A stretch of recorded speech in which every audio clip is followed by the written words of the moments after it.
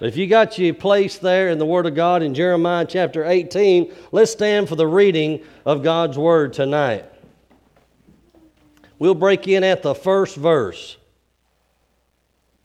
The Bible says, "The word which came to Jeremiah from the Lord, saying, Arise and go down to the potter's house, and there I will cause thee to hear my words. Then I went down to the potter's house, and behold, he wrought a work on wheels, and the vessel that he made of clay was mired in the hands of the potter. And he made it again another vessel as it seemed good to the potter to make it. Then the word of the Lord came to me, saying, O house of Israel, cannot I do with you as this potter?" Notice who said it. The Lord said it. "Behold, as the clay is in the potter's hands," look at that next part, "so are you," or rather it says, "so are ye," which means you, "in my hands, O house of Israel." And when he talked about there in verse 3, when he said he wrought a work, he created. That's what that means there. He created a work. And then down in verse 4, when he said it was mired in the hands of the potter, that means it was damaged or disfigured in the hands of the potter. And he made it again. Let us pray. Father, I ask you right now, in the name of Jesus, Lord, that you'll speak through these stammering lips tonight. God, we thank you for the service this morning. We thank you for the message and how that you spoke to us, Lord, but that service is come and gone. We can never call it back.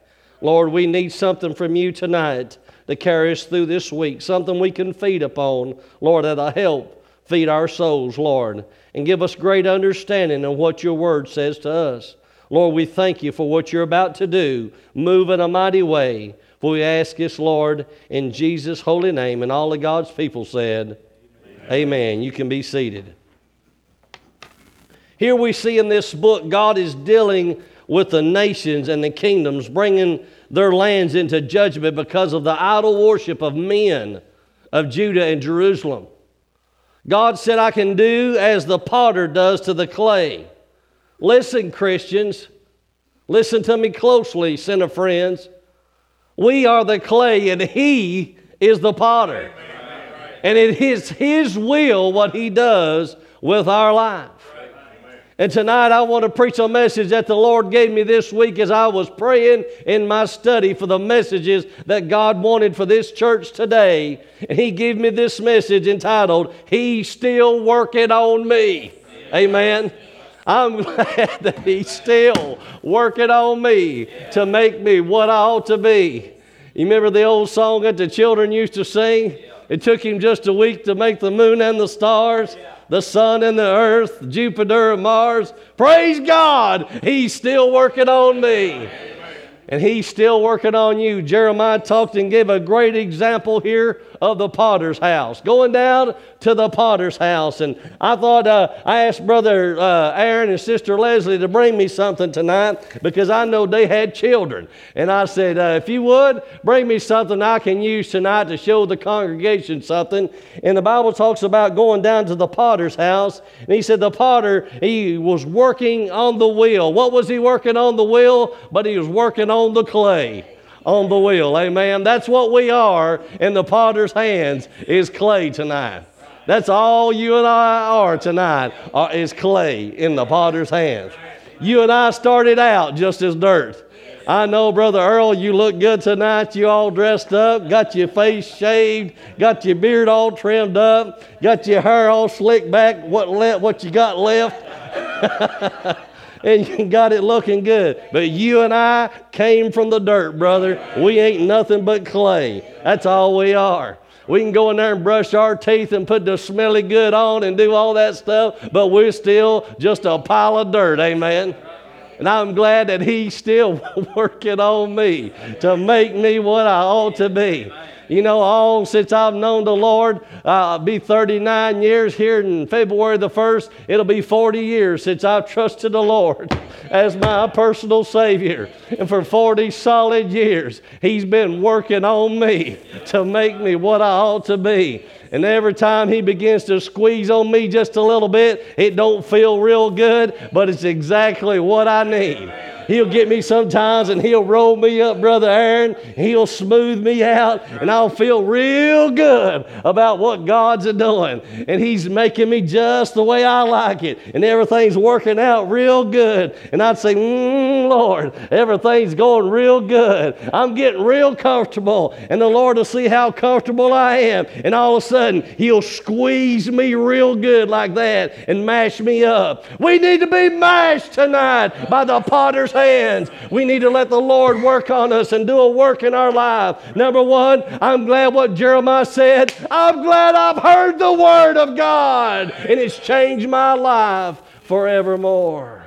He went down to he said, I've heard the word of God there in the scriptures over in Romans 10:14. He says, how then shall they call upon whom they have not believed? And how shall they believe in Him of whom they have not heard? And how shall they hear without a preacher? Amen. God has called us to preach the Word of God. Not what we think or what we feel or what our convictions is, but we're to preach what thus saith the Word of God. I'm not preaching my opinion tonight. I'm not preaching what I have worked up tonight. I'm telling you what the true Word of God says. I'm glad I heard the Word and I've let it work in my life. And as it begins to work, He begins to mold it in my life. Now, He can't be molded in my life if I don't apply myself to the Word of God. How do you apply yourself to the Word of God? He says, study to show thyself approved unto God, a workman that needeth not to be ashamed, but rightly dividing the word of truth. If you're going to find out if I'm telling you the truth or not, you better get in the book and find out if I'm telling you the truth or not. It ain't everything that packs the Bible and claims to be born again, being called of God, that is called of God. Especially this day of time. They'll put anything in the pulpit and let it preach and let it do anything in the world. But I'll tell you what, I'm glad that we have the Holy Spirit of God that'll show us inside. And it'll speak to us and tell us if what we're hearing is the true, infallible Word of God. I may not know a man's life. I may not know where he's come from, but I know when I hear the truth. Jeremiah 3:15, and he said, and I will give you pastors according to my heart, which shall feed you with knowledge and understanding. That's what he said he would do. And I'm glad that God has given us a pastor. I don't feel like much of a pastor, but I'm trying to do what thus saith the Word of God. I'm trying to lead you in a way that God would be honored with what we're trying to do. Why? Because He's still working on me as a pastor. Every time that I get to one place and I feel like, Lord, I'm getting an understanding. He says, truly, you don't understand. Let me work just a little bit more. Keep on molding you just a little bit more. When I think I've understood it just about where I can go on now, He'll say, you need to study just a little bit more. If you ever shut your Bible up and say like you feel like you know it all and you've got it all figured out, you better get back on the altars of God and start studying the Word of God again, because the closer I get to God, the more I figure out I don't know nothing about Him. Amen. It takes a daily dose of studying and reading and working out our own salvation in fear and with trembling of the Lord. Can I get an amen? It don't happen overnight. This walk that I've got with the Lord didn't happen overnight. It's been 39 years of trials and tribulations and working and studying and going through these things, walking through the valleys, going over the mountaintops, good times, bad times, happy times, sad times. All these things happen. He says there's a season for everything. There's seasons when you're shouting. There's seasons when you're pouting. Amen. And there's more pouting going on in the house of God than they are shouting. Amen. I didn't get too many on that. He was about 20 to 6 tonight, and I was sitting back in my office, and I happened to look out, and there wasn't too many people here. I thought, man, I preached so hard this morning, they got pouted up, and they ain't coming back tonight. But I'll tell you what I'm going to do. I'm going to preach the Word of God. If everybody leaves, I'm going to stand on what thus saith the Word of God. But I'm glad for a few people at Vickers Chapel that want the true Word of God. They want to hear what thus saith the Word, amen. And God is working on you for that, amen. Don't you want Him to work on you? Work on me, Lord. Make me what I ought to be. It may take more than a week to get your attention, but let Him work. Lord, I don't like that, but it'll come out for good. He can make some wonderful things if you'll just let Him work. But our problem is we don't want Him to work. Lord, I'm happy where I'm at. But you look like you're awful deformed to me. But Lord, I'm happy with that. But you know what? I'm not my own. But I'm kept by Him, amen. I'm in His image, and He ain't happy with what He sees right now. So He's going to keep on working and molding me in what I need to be for Him. Praise God for that. Over in 2 Timothy 4:2, he tells me as a man of God, he says, preach the word. Be instant in season, out of season. Reprove, rebuke, exhort with all long suffering and doctrine. Now, I love to be reproved. I love it. When Brother Randy brags on me, man, I'll stick my chest out. Thank you, Brother Randy. I love to be reproved. But you let Brother Scott come up and rebuke me, and I'll pout like a little child. What's he mean, say that to me? Ain't you like that? No, I'm the only one like that. But that's the way we are. We don't like to be rebuked and put down. But you know, part of the Scripture says, open rebuke is good that all may fear. Ooh. That's one of them tough ones. We don't like that part of it. When we want to get over in Psalms and read how good God is, and it's like, okay, now that's good stuff there. When we start talking about rebuking now, that's not good. We don't want to read that part. But we got to read it all, church. Work out your own salvation in fear and trembling of the Lord. Number 2, I'm glad that I responded to the Word. I didn't just hear the Word, but I responded to the Word. John 6:44, no man comes to me except the Father which sent me draw him, and I will raise him up at the last day. Jeremiah 31:3 says, the Lord hath appeared of old unto me, saying, yea, I have loved thee with an everlasting love, therefore with loving kindness have I drawn thee. I'm glad I responded when He drawed me one day. I remember sitting back long way back there like where Daryl's sitting in the back there. And the Holy Spirit of God came back there and arrested my heart, not saying that Daryl's lost sitting on the back, but I was sitting somewhere way back in the back, and I felt like the whole world had fell in upon me. And He came back there and He arrested my heart and showed me what I was, and I responded to the Word of God. How did you respond? I'll tell you how I responded.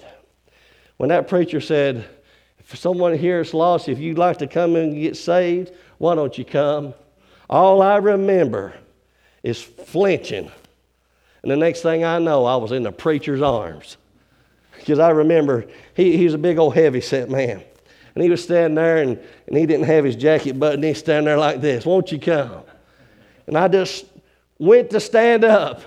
And next thing I know, I was all the way down there around him like this. I want to get saved. I want to get saved. And we went to the altar, and I began to pray because I responded to how God had spoke to the man of God, how the Word had flowed through him and had pricked my heart. God had mashed my heart and showed me I was a dirty, rotten sinner, that I was in need of salvation. And I don't know if I run, floated, flew to the front, but I came down to an old-fashioned altar. I bowed my knee down and give my heart to the Lord. And I've never been the same since that moment. And at that moment, He started working on me to make me what I ought to be. He started working and said, son, I got a good work for you. I didn't know what it was. Here I was, an 11-year-old child. I felt like I had the sin of the world upon me. And all I done was said, Lord, and I felt like the world flew off of me. You say, how could a child feel that way? When you know to do good and do it not, then it's sin. I'd come to that place of accountability till I knowed what was what, and I was accountable. And I wanted to get saved and give my life to the Lord. And He did just that. Over in John 12:32, He said, if I be lifted up from the earth, I will draw all men. How does He draw men? By you and I working, telling people that Jesus loves them. God loves them, but you don't understand. I've been in these places of ill repute. I've committed sin that you don't understand. I've hated people. I've hurt people. I've even killed people. You don't understand. But Jesus is drawing people. He's telling them, I love you unconditionally. I'll save you just like you are if you'll come to me. And He'll change your life forever. You'll never be the same. Can I get a witness, church? You'll never, but you need to respond to the Word. He said, my spirit will not always strive with a man. You know what? When he knocks, you better respond. Because I said this once before in a message. If I come to your house and knock on the door and you don't come, and I know you're in there, I can see you're in there. You won't come. I keep knocking. Eventually, I'm going to say, you know what? They don't want me. And Brother Aaron, I'm going to leave. I'm going to leave brokenhearted because I know that you don't want me there. Can you imagine the heart of the Lord? He's knocked so many times. He maybe turned to walk away, maybe one more time. Turn to walk away, and I'm going one more time. They turn it away, turn it away, and turn it away. They're going to be that day. He won't return. That knock will be over with. I'll get saved sometime. I'll get saved when I get old. I'll get saved after I've done all the things I want to do and lived the way I want to live and partied it up and done all I want. I'll get saved then. He may not deal with you then. You can only be saved when He's drawing. He's wanting to work on you, but that work can't start. Lord, have mercy. Until you answer the call. Answer the door. He's at the door. Even tonight, He's at the door. But you'll turn it away. There'll be people walk out of this building. They do it week after week after week. They walk out lost without God. And family members have to come back in and tell the story. How they died on the way home, or they died on the job or something. And I can remember watching God work. Them holding to the pew, gripping and holding their heads down and crying, and the tears dripping on the carpet. And me saying, please come, trust the Lord. And they'll walk right out the door and die and go to hell.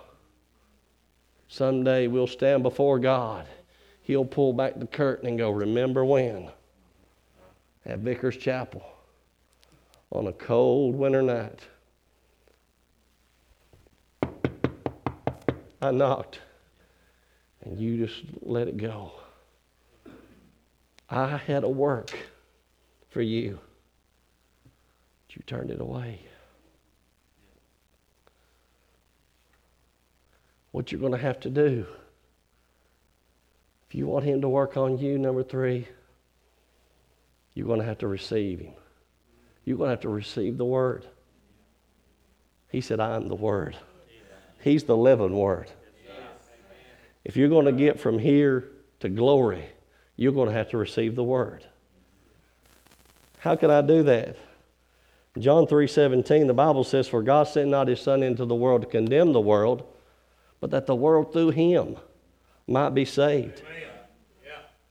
And then in Romans 3:23, he said, for all have sinned. Everybody in this building. Can I get a witness, church? We've all sinned and come short of the glory of God. Even today, we've come short of the glory of God. We're not perfect. We come short. But it's the grace of God that keeps us. Amen. We thank God for that. But we've come short of that glory.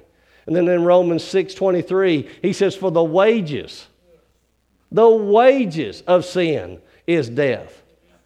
But the gift of God is eternal life through Jesus Christ our Lord. There's a gift that he wants to give you and I. It's a work that he wants to give you and I. It's a precious gift that he's going to give you. It's called eternity, life forever. They talk about the fountain of youth, living forever. I've got the fountain of youth. I know how to live forever. It's Jesus. That's how you'll live forever. Accept him in your life and you'll never die again.